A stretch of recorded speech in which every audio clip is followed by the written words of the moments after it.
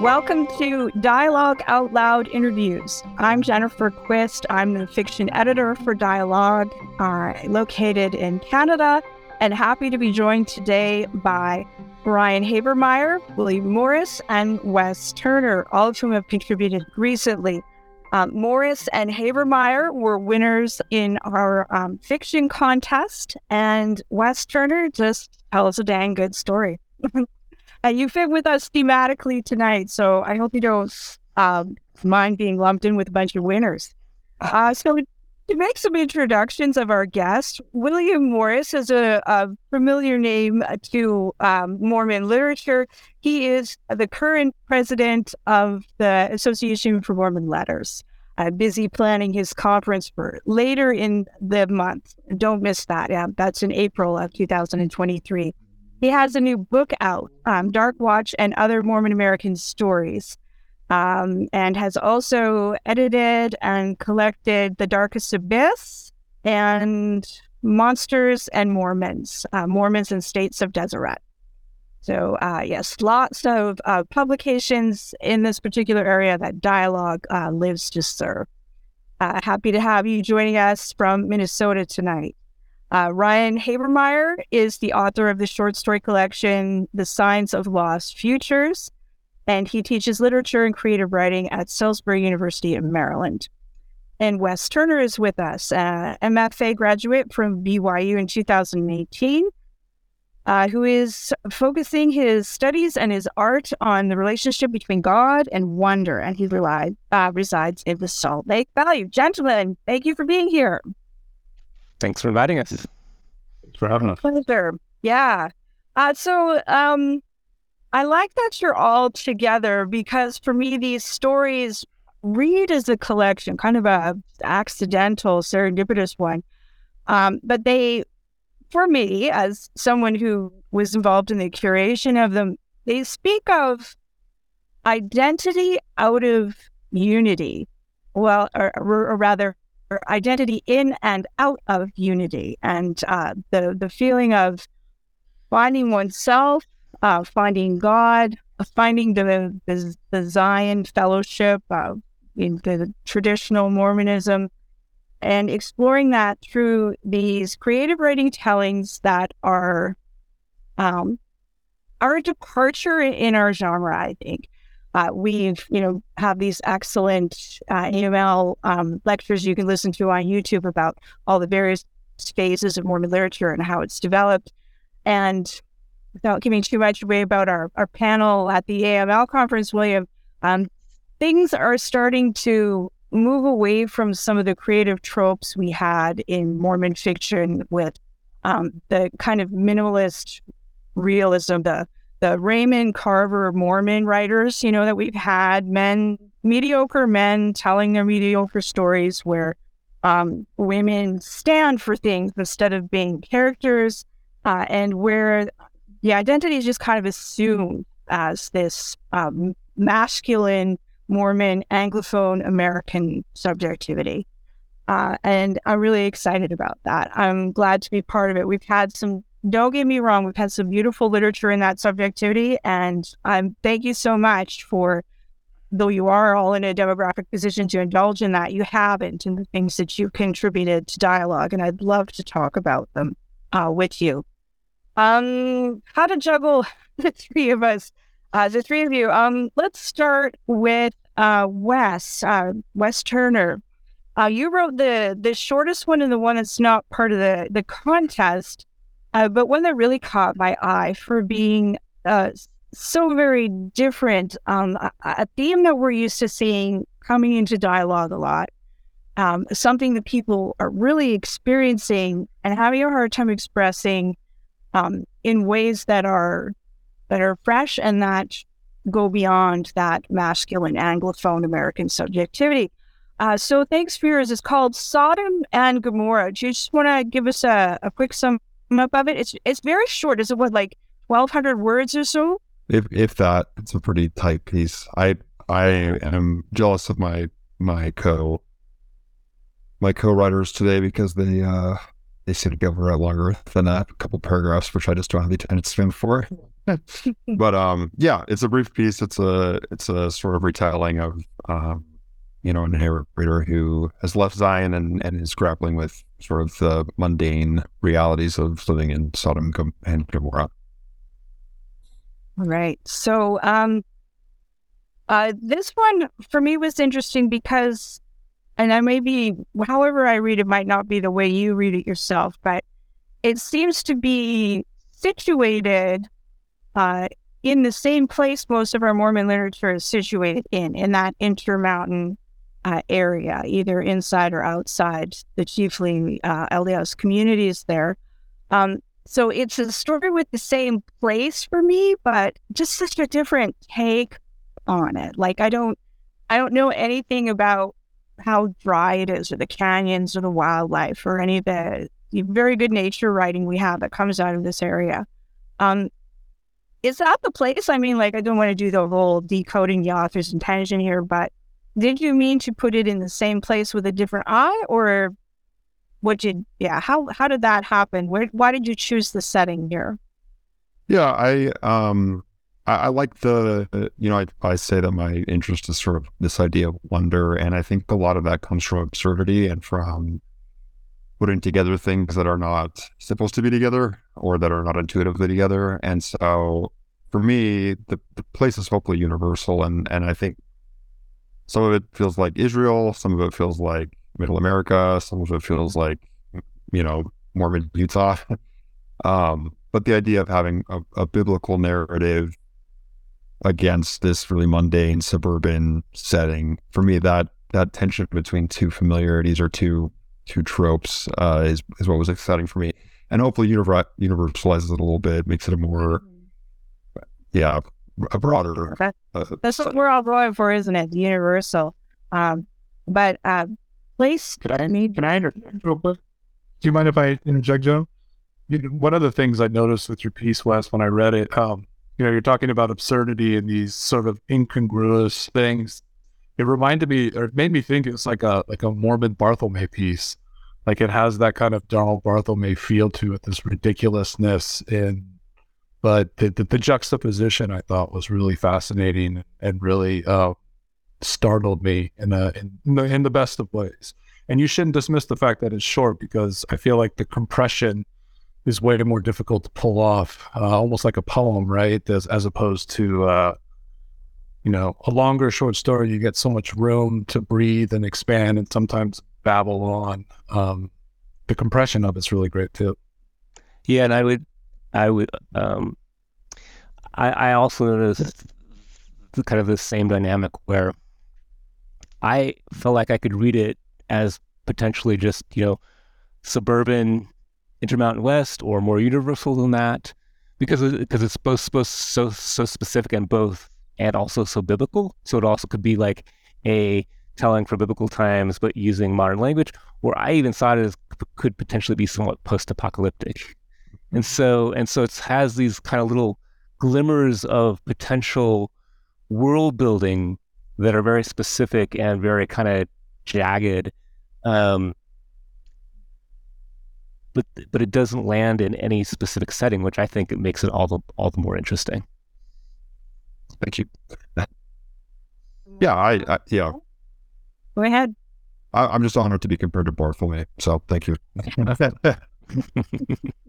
Hey, you earned it with it, I mean, it's, I was reading that and I was like, yeah, this is a cool Mormon Bartholomew piece, it's just, I think we're kindred spirits in that regard, with an affection for weirdness and that kind of absurd sort of thing, which I feel like sometimes Mormonism feels really absurd, and I feel that very deeply, and I have felt that since I was a kid, of kind of just like scratching my head sometimes, and I don't use absurd in that sense, or weird like a pejorative sense, because to me, weirdness and absurdity is at the heart of being a human being. So yeah, it was a delight to read.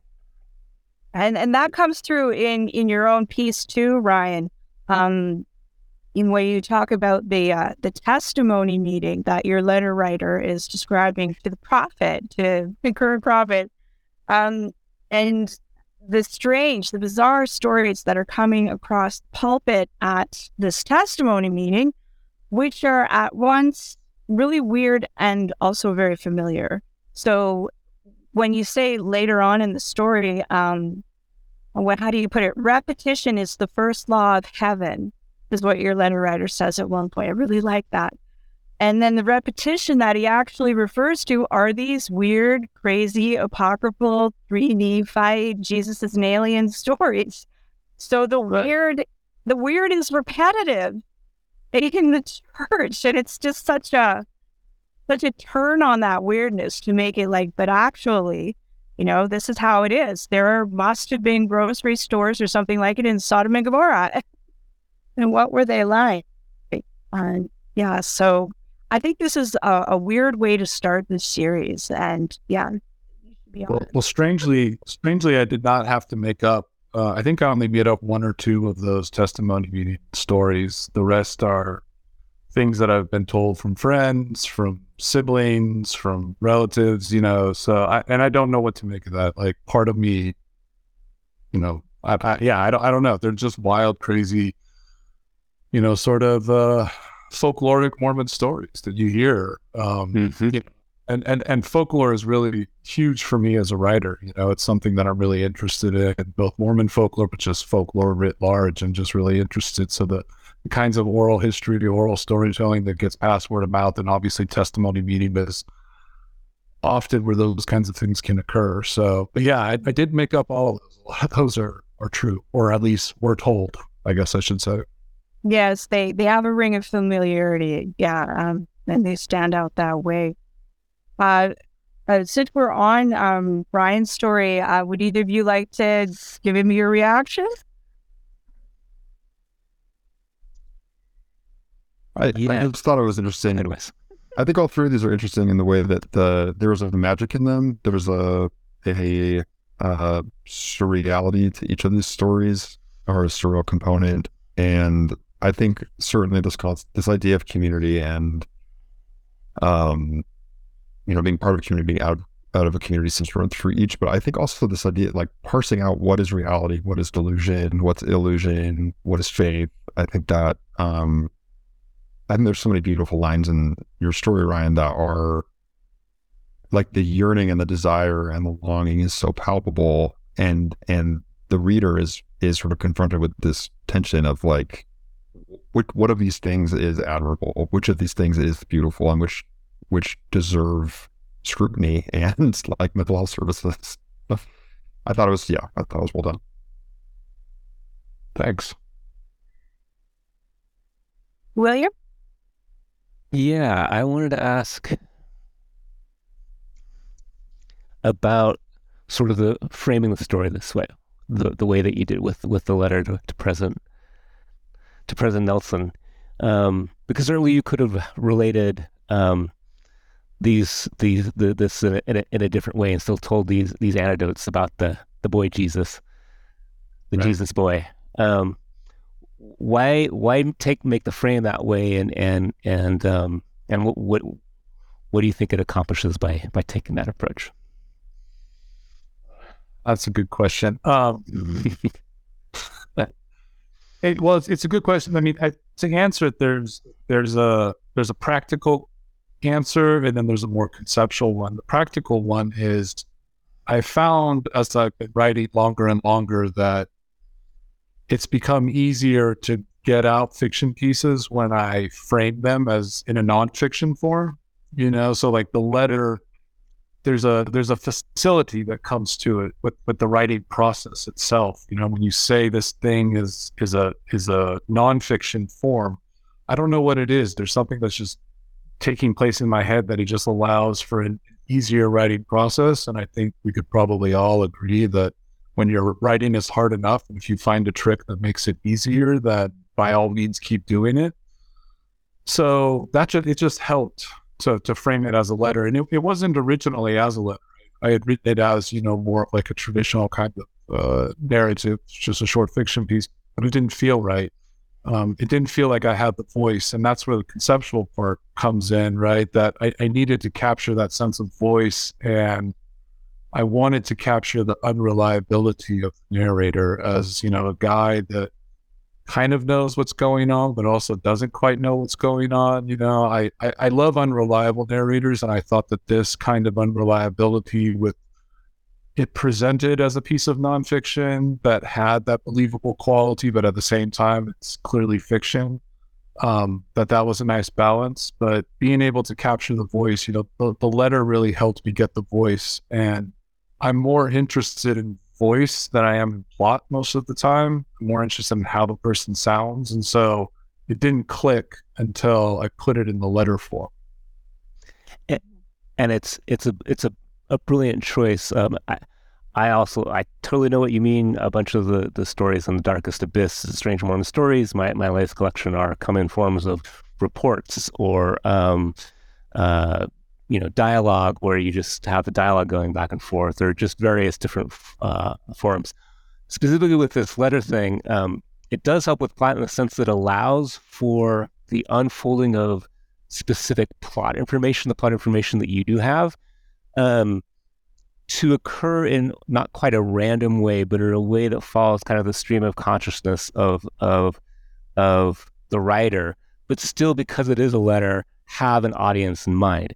And I say this as someone who has read a letter like this to the prophet, which when I served a mission in Romania, someone sent an older man that we were visiting sent a letter that eventually found its way to the First Presidency's office and was translated from Romanian into English, and then of course turned back right around and returned back to the mission, and eventually came back into our hands because we knew the individual, and it has that rhythm of someone who sees these things and makes these connections and relates these things that have some grounding in reality, but obviously is maybe a little bit weirder than the reality the rest of us are experiencing. And so I really like the way that you kind of unfolded the information as we proceed through the letter.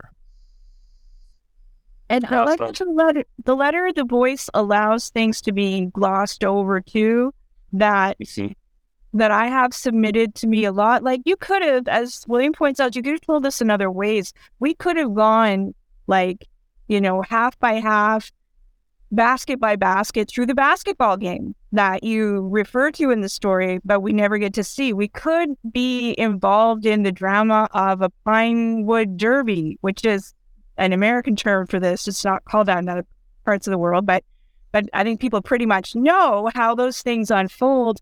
And that kind of realistic walk through them has been really well covered already. And the fact that you can talk about that world with these things preserved in it and still important in it, but then with just this freshness of images and references. I love that Wile E. Coyote was in this. That was great. A great American there, Wile E. Coyote. Paired with this beautiful roadrunner from the Middle East here. And your story was kind of like a retelling of the Joseph Smith Matthew translation in The Pearl of Great Price from the point of view of this desperate person on the side of the road. And yeah, I liked it a lot. Thank you.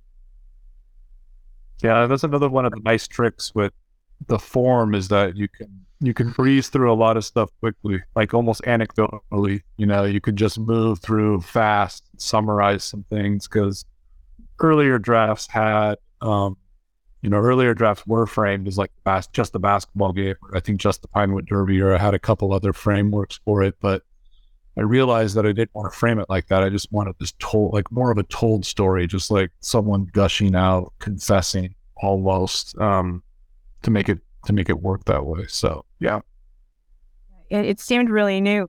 So for me, yours was like, the small town sports drama story, immigrant out of water story that I see a lot in my submissions. And Wes's was like the disenchanted missionary story that I see a lot, that is really real. A lot of people want to tell this story, and I can't keep publishing it. I can't just crank this story out over and over and over again. I need something move us forward.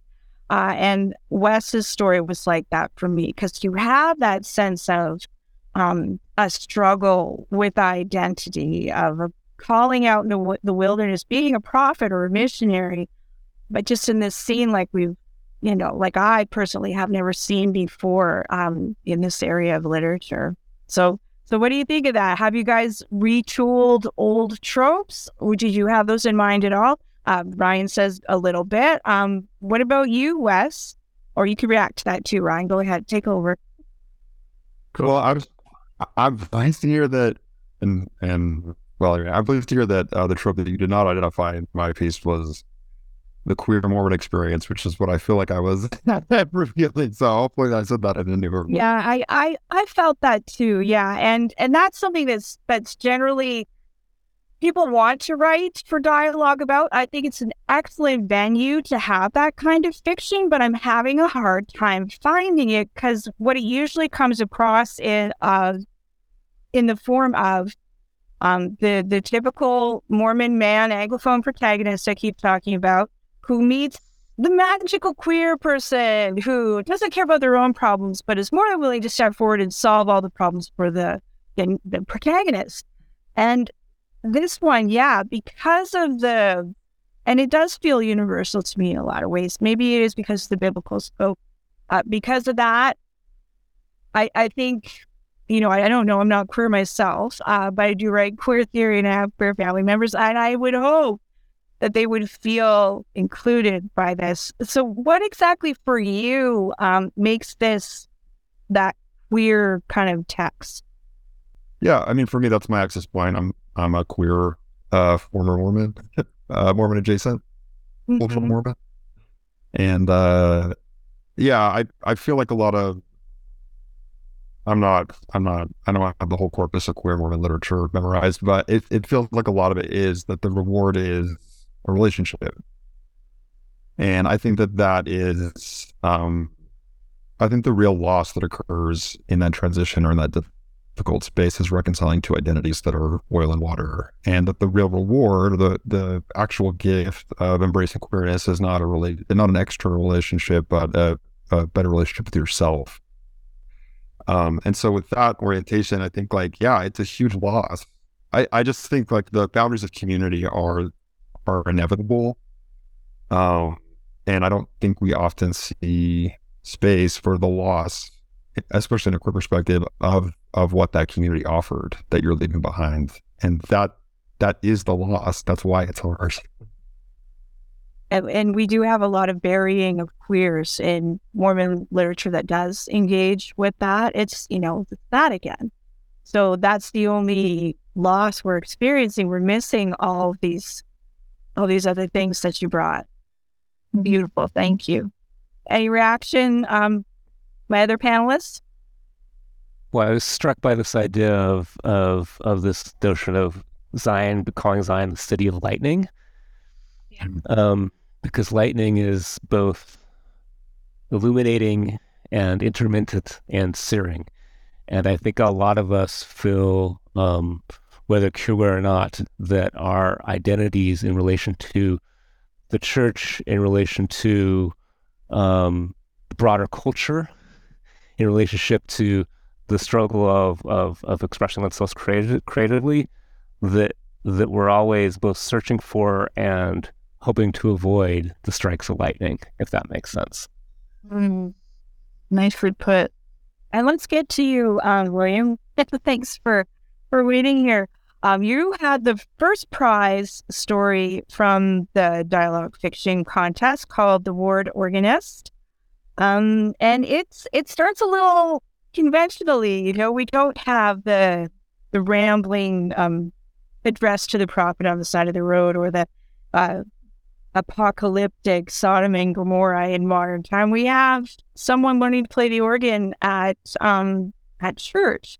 But I'm glad it's included with these other panelists, because I think it approaches identity and identity within what's set up as a traditional Mormon family in much the same way, and that it isn't binary. it should be more descriptive than it is prescriptive. All these things are in your story about a single Mormon woman. And you've written this point of view before, and you've written it for me at Dialogue, and you're really good at it.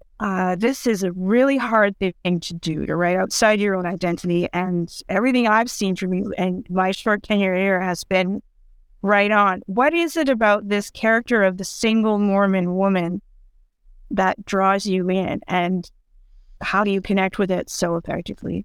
So first of all, thank you. Second of all, just one correction with this particular story. You're absolutely correct in your observation about writing that I tend to oftentimes write from the perspective of a female Did I a Mormon character female when it's not? So Did I? if we look closely, this is why it's in first person. The gender is not specified at all, and that is intentional. That the idea was this started as a science fiction idea, and then I realized that it really, I didn't want it to be. I wanted to be more literary than that, and just because then I realized it was a pandemic story, which also I swore that I wasn't going to write, but I'm sure a lot of writers are saying that now, and so there was going to be more going on with angels than what just happened, and as I got into it, I realized that what this story is about is hopefully a story about what it is like to be lonely and active, or at least somewhat active in the church, and that it shouldn't specify which gender we're talking about. It could be a female, male, or non-binary. Oh, you totally got me. Yeah. And it's because the last thing I read from you was female point of view, maybe because of my point of view, maybe because the woman she was learning from. See, I'm still calling her she. Yes, and so we'll say that the main character, and that's obviously how it also ended up in first person, and it really just comes out of the fact that I've met a lot of amazing single Mormon members in my time active in wards, and my wife and I didn't have children for quite some time as well, and that also has an interesting dynamic to it. And so I wanted about, does God have some compensation for anyone who isn't like the perfect model that gets held up? And if so, of course, what those compensations might be, and that has to be kind of weird, because that's just kind of the way my mind works. And so that's how we ended up with the story. Yeah, and in terms of being able to write from a female perspective, I think it comes from two places, really, honestly. One, I've had a lot of amazing women in my life.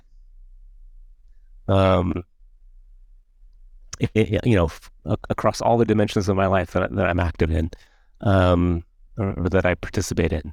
And the second thing is that I read a lot of fiction that depict women. I read romance novels.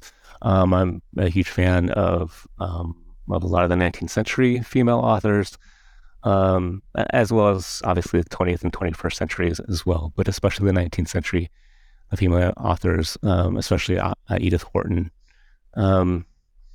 And so that is just a perspective that I've always, even when I was younger, even as a teenager, was just in.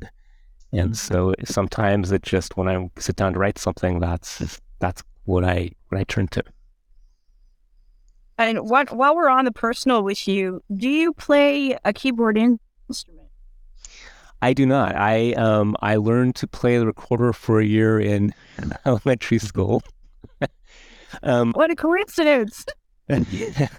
But I have recently, just over the past 18 months, begun to play around as a secondary hobby, because writing couldn't be my only hobby, because I was kind of going a little bit crazy. with just doing writing and work, and I began to play around with making electronic music. So I can't read music, and I can't sit down and play anything, but I do make some sort of music, and it's been great. Who told you that a piano and an organ are completely different instruments? Then that's a quote from your story that the teacher tells to the narrator. You remember that? I do. Probably my mom, because my mom plays piano, but has also learned to play organ. So yeah, it probably comes from there. That struck me as a really apt comparison for being married and being single in the church, perhaps. We talk about how we're all doing the same thing, all in the same community, but a single person is playing that music, something completely different, really, when it comes to their family. And I don't know what that is, but this kind of helped me put that into some kind of perspective. And the debinarizing of everything, of all kinds of identities in terms of the family, which is where our identity mostly comes from, I think. I have great hope in this. The loss that we do suffer for people who can't see themselves in the templates we have in the church. If we can keep doing this kind of work with single people, I mean, perhaps we can not lose each other. Perhaps we can hold on to each other a little more, no matter what choices we make. I don't know. That's me getting like the Sunday school lesson moral here at the end. Nothing, but I'm a mom of a gay boy, and I have this hope. Ryan and Wes, reactions to William's story, if you have them. I can go first. What I really loved about your piece is what I should say is the way that it moves deeper and deeper into the interiority of, the way that it's set up, like you were saying, as this exploration of loneliness. And I felt like there was a lot of times where the story could have pulled out into some kind of plot that just kept on burrowing, as it were, deeper and deeper into the consciousness. And it has this really nice linchpin stylistically with the older organ player woman too, right? Giving these lessons, and you bounce back and forth between that and these, like you were saying, these weird angels, which I'm actually really glad that you left them kind of on the periphery as this sort of mysterious, mystical thing. Not that they didn't. I can't remember the line exactly, but I just love it. The line that had, they didn't do anything, right? They were just there and they were whispering. Mm-hmm. It's like, I felt that like really palpable in a spiritual sense, that you feel pressed up and close to something divine, but you have no clue whatsoever what it's actually saying. And that's, I think, hollowing out in a lot of ways. And just amplifies the loneliness. So yeah, I love the voice of the character and the way that you explored loneliness. I thought it was really, really great. The restraint, the narrative restraint that you had was just really phenomenal. Thanks. I was struck. We've already kind of said this, but I'm going to say it explicitly by the stories from the three of us, and then also the story by Phyllis Barber, about how once you arrive at the point of view and the structure, how much more interesting and powerful and resonant the stories can be. And I think that's what marks all four of these stories. Is just a really nicely honed structure and point of view that then allows the author to really kind of unleash some of the beautiful metaphors and sentences and details and voice, so that you feel like you're experiencing something that isn't, as Janice pointed out, the kind of like, okay, here is the tale told in terms of realism of the plight of the modern Mormon male or whatever. Yeah. Well, yes, that too. Uh, I have maybe a question that is adjacent.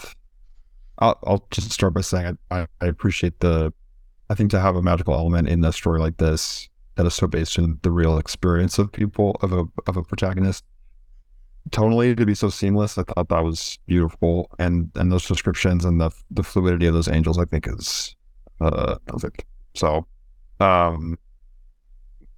question is, and I don't know how to phrase this, but these stories are all very more like steeped in Mormonism, and I think a background and a relationship with the Mormon faith offers deeper insight to these stories.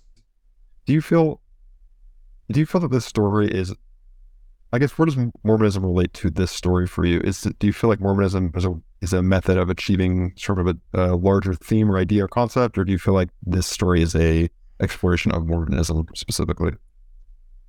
That's a great question that I ask about everything, right? So,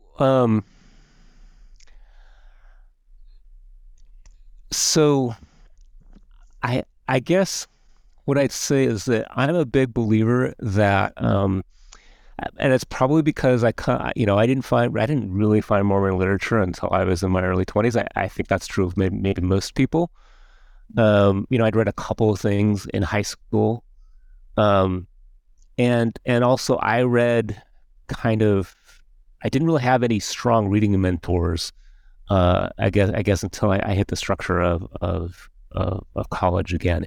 And so I kind of grew up reading equally literary fiction and sometimes even like experimental literary fiction and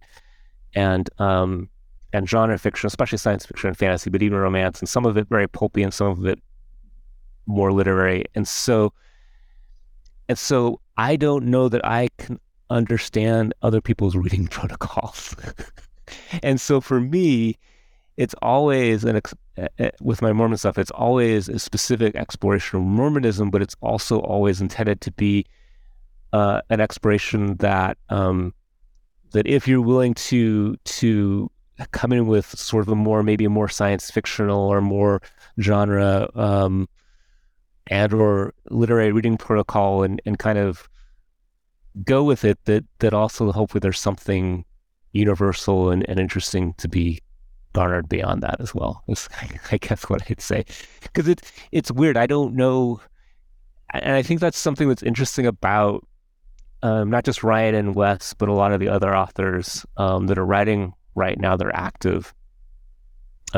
Louisa Perkins and Steve Peck also come to mind, that yes, there is this weirdness that comes into play, and there is this Mormonism that comes into play. But it's a byproduct, I think, of what these authors are interested in, and less about an almost like where you would get kind of in the 1980s, where it's like, okay, we are in dialogue with what Eugene England has said, and we are doing Mormon literature, right? And I don't see our currently active authors, at least most of them, really at all that interested in that. Even though some of us certainly kind of know that history and have read a lot of that, it's just not what we're interested in. I think the era, to be frank, of quote faithful realism is over, which doesn't mean there aren't Mormons who are active in the LDS Church and are interested in that experience specifically, who aren't writing from that point of view or even writing towards that audience. It's just that in terms of the kind of this notion of creating a specific Zion that is delineated by kind of the 1970s and 1980s conception of Mormon literature is something that any of us are really interested in, because we've grown up with a different church and in eras where the distinctions between high and low art and genre fiction, literary fiction, and weird fiction, experimental fiction are all kind of just blurred together, I think. But that's just my experience and kind of what I've observed from the authors that I've read who are currently writing. Ryan, you don't write like in the Mormon fiction world so much. Do you have anything to say about this? Probably. I don't know how intelligent it'll sound. Yeah. I don't know if it's dumb. Don't worry. Go ahead. No, I've always, Be yourself. Be yourself. I've always felt like in a weird place with Mormonism in general. I mean, and this isn't like a huge thing, but it's just an example. I mean, I grew up in California, and so I was always labeled by the Utah Mormons as like a California Mormon. You know, like we weren't Mormon enough. You know, when I would go to Utah, I mean, most of my extended family lives in Utah, and it was just like, oh, you know, you're California Mormons, you're not real Mormons. You know, you're sort of these apostate kind of things, and you know, just even the spaces that I grew up in elementary school and middle school, you know, Mormonism was kind of this weird space for me amongst friends, and I had friends at school, so I think like a lot of that influenced the way that when I started writing seriously, I kind of kept Mormonism on periphery. Like I often say for anyone who grew up in the church, you know, or has multi-generational Mormon family, I feel like there's no way that you cannot be Mormon, right? Like there's something deeply embedded. Like even if you step away from faith or leave entirely, there's still this part of Mormonism that I feel like is just clenched onto your soul in some way. Like it's just, so like to me, like Mormonism's always there in the background. It's always been there in the background. If I look back at like some of the oldest stuff when I started writing seriously, like 20 something years ago, I can still see like the little echoes, you know, almost like little Mormon Easter eggs that I'd like hidden in the work. But it hasn't been until recently, probably the last 3 or 4 years, that I've felt like I could claim that identity in fiction, but I felt like I needed to stake some kind of, not a position's not right, but that I needed to explore it more. So I'd have writing that, you know, like what I submitted to dialogue that requires a kind of deeper understanding of Mormonism, like Wes, like you were talking about. I think like if a non-Mormon reader came to my piece, that they get lost in a lot of the references, and maybe some like the weirdness of it too would just sort of blow over. You know, like the moment where the guy's talking about swinging the sword of Laban, for example. Like, no one outside of Mormonism is gonna be like, huh? You know, but you know, hopefully, you know, Mormons are like, oh, okay, yeah, we got that involved, you know, or whatever. So, yeah, it's just been recently that I've become a lot more interested in trying to push some of that peripheral Mormonism in my work more into the center of it. I mean, it's something I've been doing with the collection of stories that I've been working on, and that it's sort of making its way in the trying to get published world right now. This other collection I've been doing is it pushing more in that direction of how can I explore Mormonism for a broader audience. Right. And we did want to hear before we finish up about the future plans that the three of you each have. So just can you announce that book like in a way that we can cut it in and just kind of elegantly talk about it, Ryan? Yeah. So it's it's another collection of short stories. It's called Salt Folk.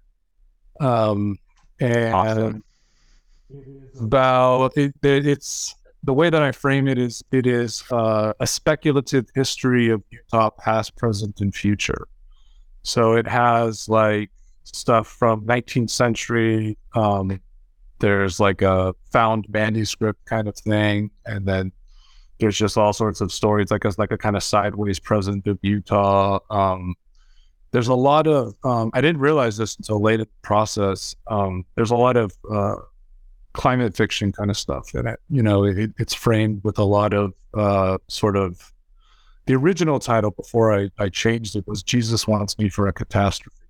So and then I changed the title because I got some suggestions from editors like no one's going to read that book, and so I said, okay, what else could I do with it? So yeah, it's sort of catastrophic climate fiction, short stories. Yeah, sorry. That's going to be like a totally botched thing that you're going to good luck editing that into like a coherent state. Has it found a home yet? Or are you still editing it, or like what stage is it at? It has been a finalist for 4 different contests, but just this week I got a publisher that wants to publish it. So I haven't signed anything yet, or no. So I'm hopeful. I got fingers crossed. I got to see details of the contract and stuff, but hopefully. Yeah. Good. Send it to us to review when it's ready, for sure. Absolutely. Wes, do you have anything underway or plans for the future in art? Yeah, I believe that Alison Brimley has been published in Dialogue before. We did the MFA MBA together, and we still meet once a week. So we're both working on Mormon adjacent novels right now, and hopefully those will be written and published someday.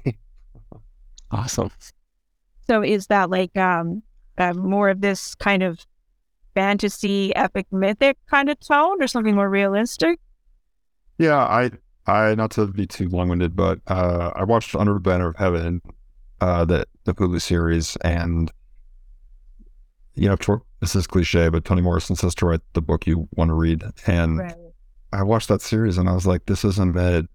Like there's real fodder here, there's real soil for rich stories, and this is not it. So, I'm interested in the idea of a religion that is true, and people who still have to just determine whether or not it works for them. So cool. Oh, that's interesting. Yeah. And William, you must have 100 things on the go. So yes. Trying to think. Okay. So here's what the plan is, and I probably should say this out loud, but whatever. I'm in control. I am planning on self-publishing a novelette called The Unseating of Dr. Smoot. It is another from the point of view of a female academic who goes to Utah to have a quasi job interview with UVU and also give a presentation at BYU. And then there is... What's UVU? Utah Valley University. Sorry, I'm using acronyms. And then it is sort of a cousin to my Mormon Lit Lab book mentoring novel, which will either be published before or after that, after The Unseating of Dr. Smoot, probably after, called The Courtship of Elder Cannon, which is about a general authority who is widowed and who gets set up by an apostle and the apostle's wife with a professor at the University of Utah, and they begin courting. And so it's basically 2 novels, one is a short novel and the other is a novelette about Mormon liberals and the 21st century, and the experience for somewhat older Mormons as well. So hopefully, at least one of those this year will be I'll self-publish, and then the other one will probably come out next year. So great, lots to look forward to, and thanks so much. I was really happy to discover the two of you I didn't know, and happy to find that the blind story I was enjoying so much was someone I was already a fan of. So thanks so much. Send us your work in the future. That's not like an editorial letter cliche. I really need it. So keep writing, and keep writing for me. And thank you so much.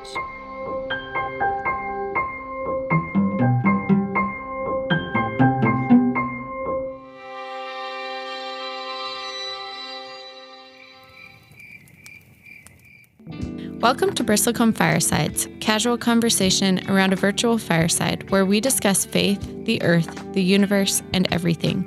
We are your hosts, Abby and Madison. The central question we ask each other, as well as poets, artists, activists, and other guests around our virtual fireside, is what does it mean to belong to the earth? So if you've ever wondered how to reground your faith and spiritual practice in the stuff of the earth, this is the podcast for you. Catch up on previous seasons by subscribing to Bristlecone Firesides on Apple Podcasts, Google Podcasts, Spotify, or wherever else you get your podcasts. From the Aspen Mountains, Juniper Forests, Red Rock Deserts, and Salty Lakes of Utah, we wish you peace and goodness as you strive to find yourself in the family of the earth.